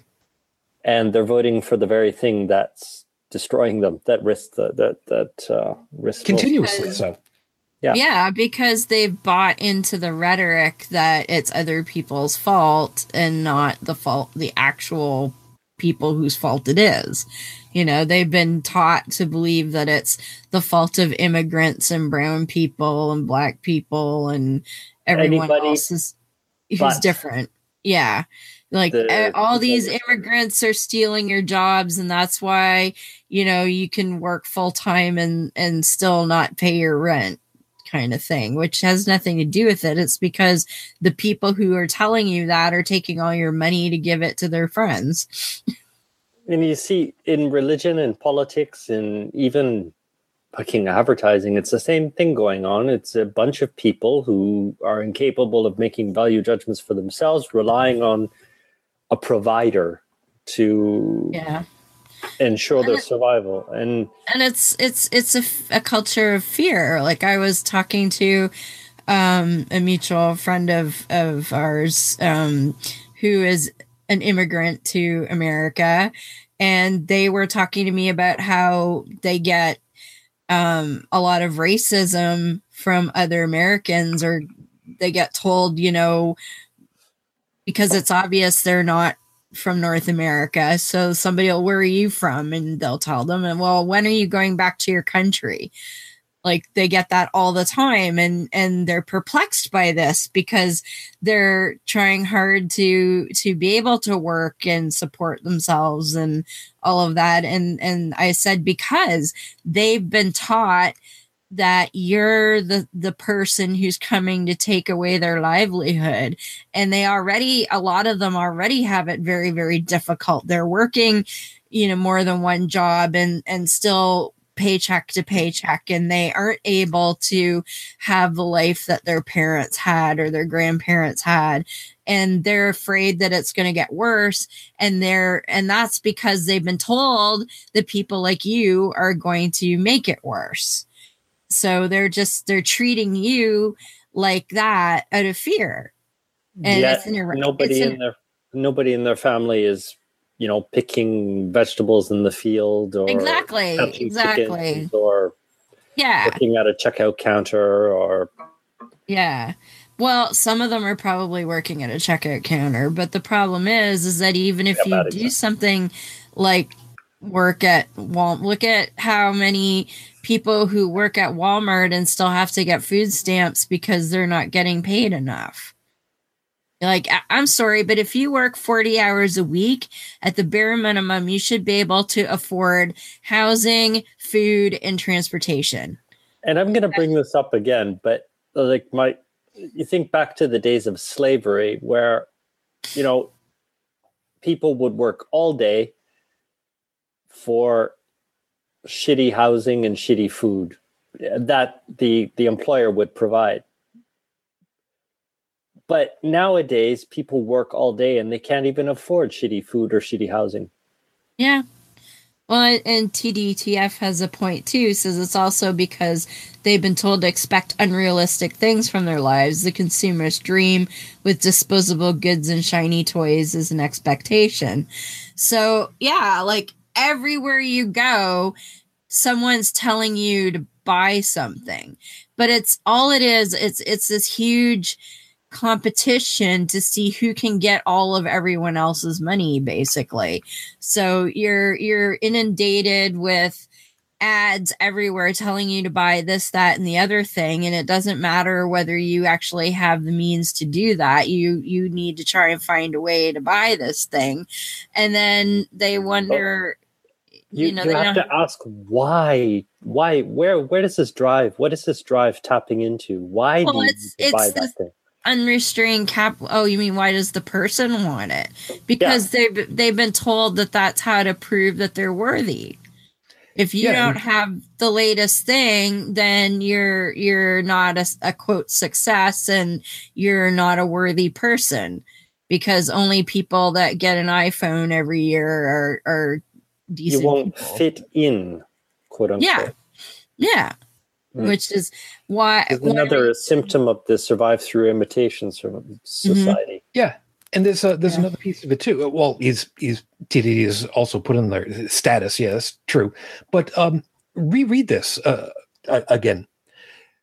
It's also because they have been told to expect unrealistic things from their lives. Now, pause it right there for a second. That's the entirety of religious. Yeah. The religious payoff of going to hell or going to heaven.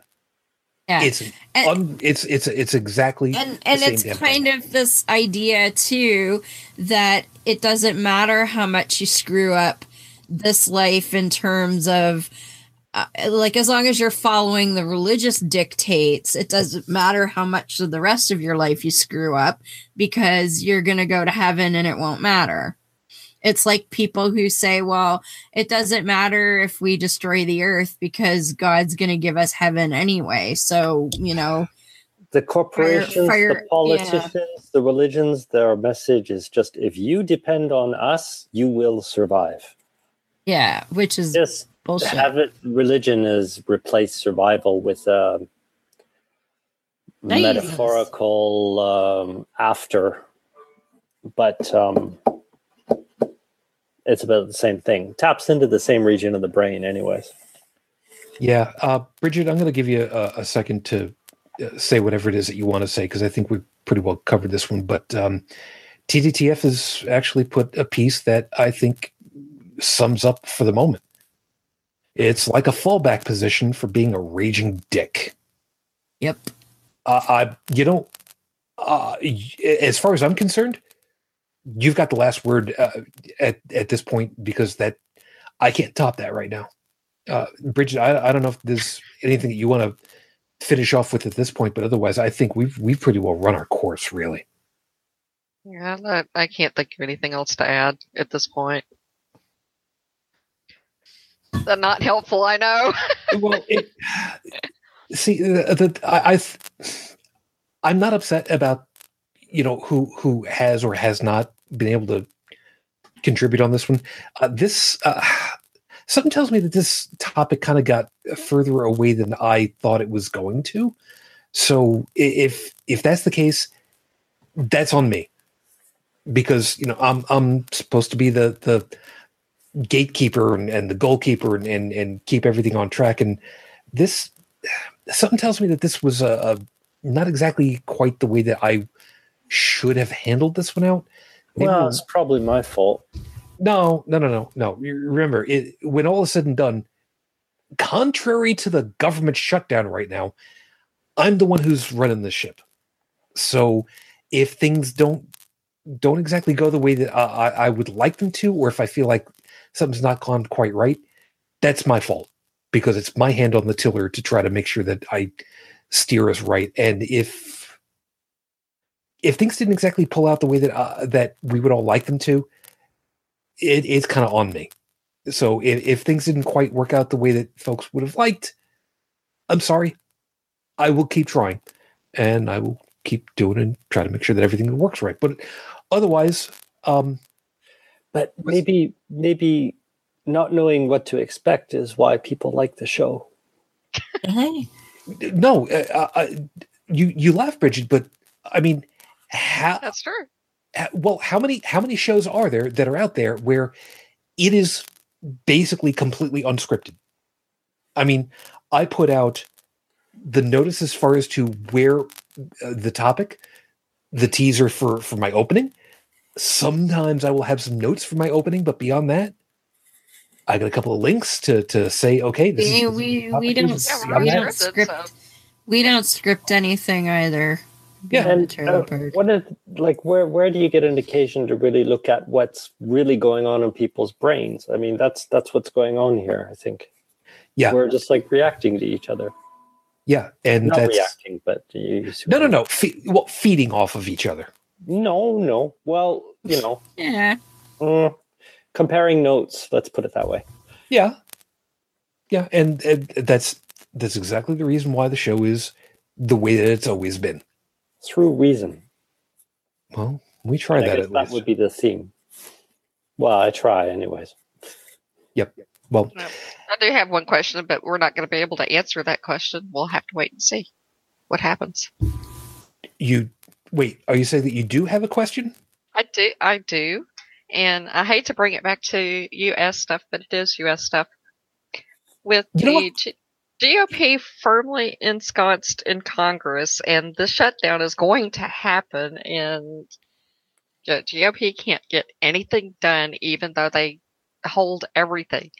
How many people are going to buy into the narrative that this is Obama's fault?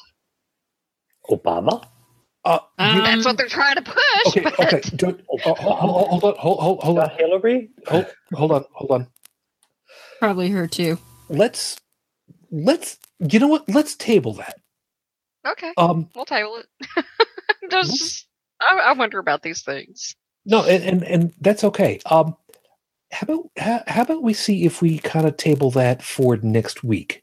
I think that we can. I think that we can use that, and I think I can make it a little bit broader. Because there are other situations where it's a decent enough parallel, but this would actually make it a little bit easier for me, because then I don't have to work so hard in coming up with a topic. Yay! I like this plan. This is a good plan. This is an excellent plan. Thank you, Bridget. That's an excellent plan. Yeah, I'll explain, Joseph, when we get off air, just real quickly. We will do that. So, everybody, as always, thank you for being part of the show tonight. We hope that you have yourself an enjoyable time. Hopefully, no spit takes and no broken monitors for that. And we hope that you found something worthwhile in all of our perspectives and got something to talk about for yourselves for later. So, obviously, I have to thank Unrenode Tech, even though he had to disappear early. You take care of yourself, man. I hope that you're sleeping well. I said, I hope that you were sleeping well, Tech. There you go. I'm sorry. So, as always, Joseph, thank you very much for your time. You have yourself a good morning, and I hope that hope that your day goes well for you today. Yeah, I have a paper to write. The ontology of a street. Oh my! Yeah. How curious. Sounds riveting. Yeah. There you go. That's it. A street isn't a thing, it's a concept. Anyways, yeah. Well, you have a great day too, sir. All right. Bridget, of course, thank you very much for your time. You have yourself a good morning, evening. I forget what time it is for you at this point. Yeah, it's 1:00 in the morning now. Oh, good. Good morning. Good morning. Do you want to plug your place, or do you want to just tell people to go look at the show notes? Yeah, go look at the show notes. I'm tired.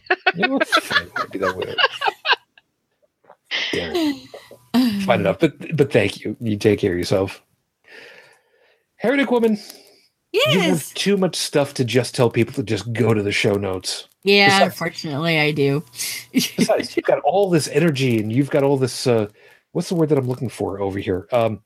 you're a show off. So, go ahead and show off. Yeah, well, so of course, Beyond the Trailer Park. Normally we are Mondays at 7:30 p.m. Eastern. However, the next couple of weeks we have guests that can't make that.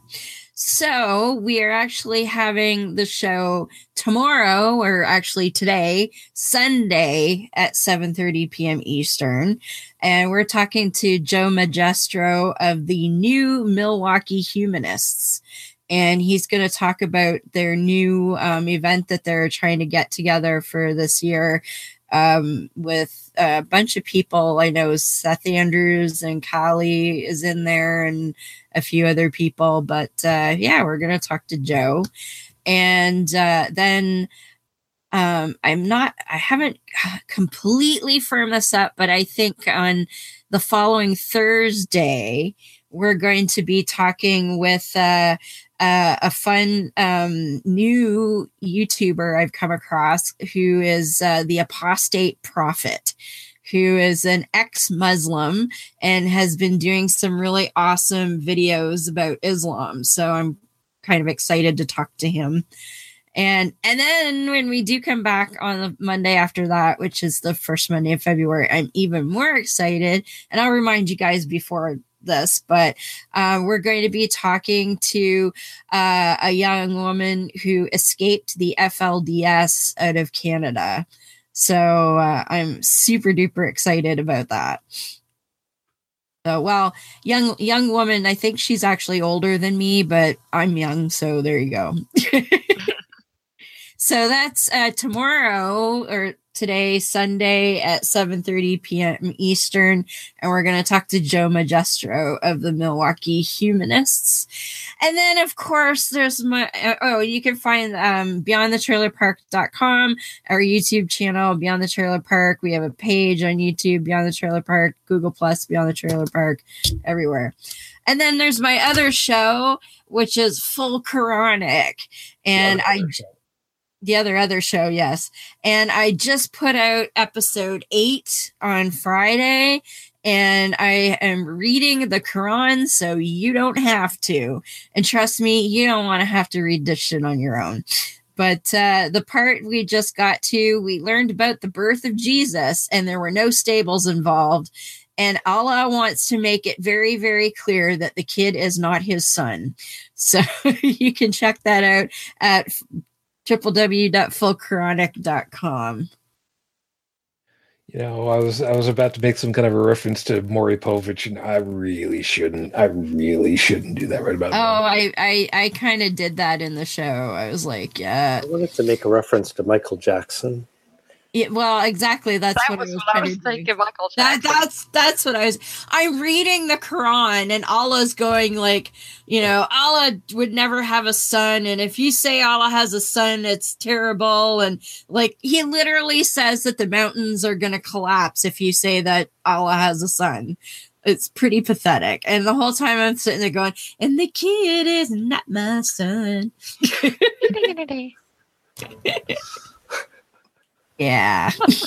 Oh, and I got my first Muslim on the Facebook page telling me that I'm disrespecting Islam. So I gave her a shout out on the show. Well done. Like she thought it was a game. She's like, you take your game down. I'm like, no, it's a podcast, and no, it's not going anywhere. Sorry. God, you gotta hate it when that happens. But A for effort, she did tell me I was being disrespectful to Islam. So, well, you could have hit her with the Matthew piece and said, "I refuse to allow a woman to," and just say. But she wouldn't care if it's not in the Quran. So doesn't matter. Same God. You don't like it? Tough shit. Same God. They don't like that. They don't. Yeah, like most people don't. But that's a whole other thing. I forgot what I was going to say at this point. So I'm done plugging, I think. Okay, good enough. So as I was saying and typing over in the group chat tonight, just on a whim, since I am awake enough, I'm going to go ahead and I'm going to invite. So if anybody is over in the live chat right now, if you would like to join us after I close up the transmission and the show, put a Google address or a Google or some email address if you'd like to be on with us to kind of chat up. I didn't clear this with anybody else. I'm sorry. So they may give a shit. Okay, fine. So I will invite you folks to come in. It will not be recorded, so you know whatever, and I will invite you guys in. So, regardless, thank you very much. Yeah, I can stay here for you. So yeah, excellent. If you'd like to be in touch with us, please take a swing over to the website, which is, of course, holycrapthevlogcast.com. You'll be able to get all of our contact links, all of our social links, as well as subscribe to the audio podcast, which Dallin so lovingly puts together for us. I should really try to find a way of helping him out on that one of these days. But in any case, if you'd like to leave a voicemail message, the phone number is 859-HCTV-554, 859-4288-554. And one last thing before we get out. I shared over in the Facebook group for HCTV a story that a buddy of mine had written up. He was on a flight where he was sitting next to a gentleman who was a refugee from Cuba, who after 10 months of being detained and being gone over, being scrutinized, he was finally on his way to Florida to meet up with his family. Finally. And they struck up a conversation because he looked nervous, did not have a great grasp of English, used Google Translate to work between Spanish and English because his Spanish was not that good at this point. But my buddy stayed with him and talked with him and filmed him meeting up with his family at the airport. Joe, I said that were I military, I would salute you. If I was with you, I would hug you. But since I'm neither, tonight, for my show, I toast you. I am proud to know you. We may not talk often, but I'm proud to know you, man. Good job. And Murphy, chances are you will never hear this, but Murphy, on behalf of a whole bunch of people who believe in the poem of the Colossus, welcome home. Welcome home. I will get those invites out to those of you that want to join us, but as always, thank you for being with us. I wish you the peace I no longer have. I wish you the strength that I've learned. I wish you well. And as always, my lady, 12 plus years on, I am still in love. Matane Fujin. I love you. I miss you. Dream of me. Till the next time we get together, everybody. Good night. You've been listening to Holy Crap, the Vlogcast. Feel free to leave a comment on the show's website at holycrapthevlogcast.com, where you'll also find links to our Facebook, Twitter, YouTube, and Google Plus pages. Theme music provided by Kevin MacLeod at Incompetech.com. On behalf of all of us here, thank you for listening.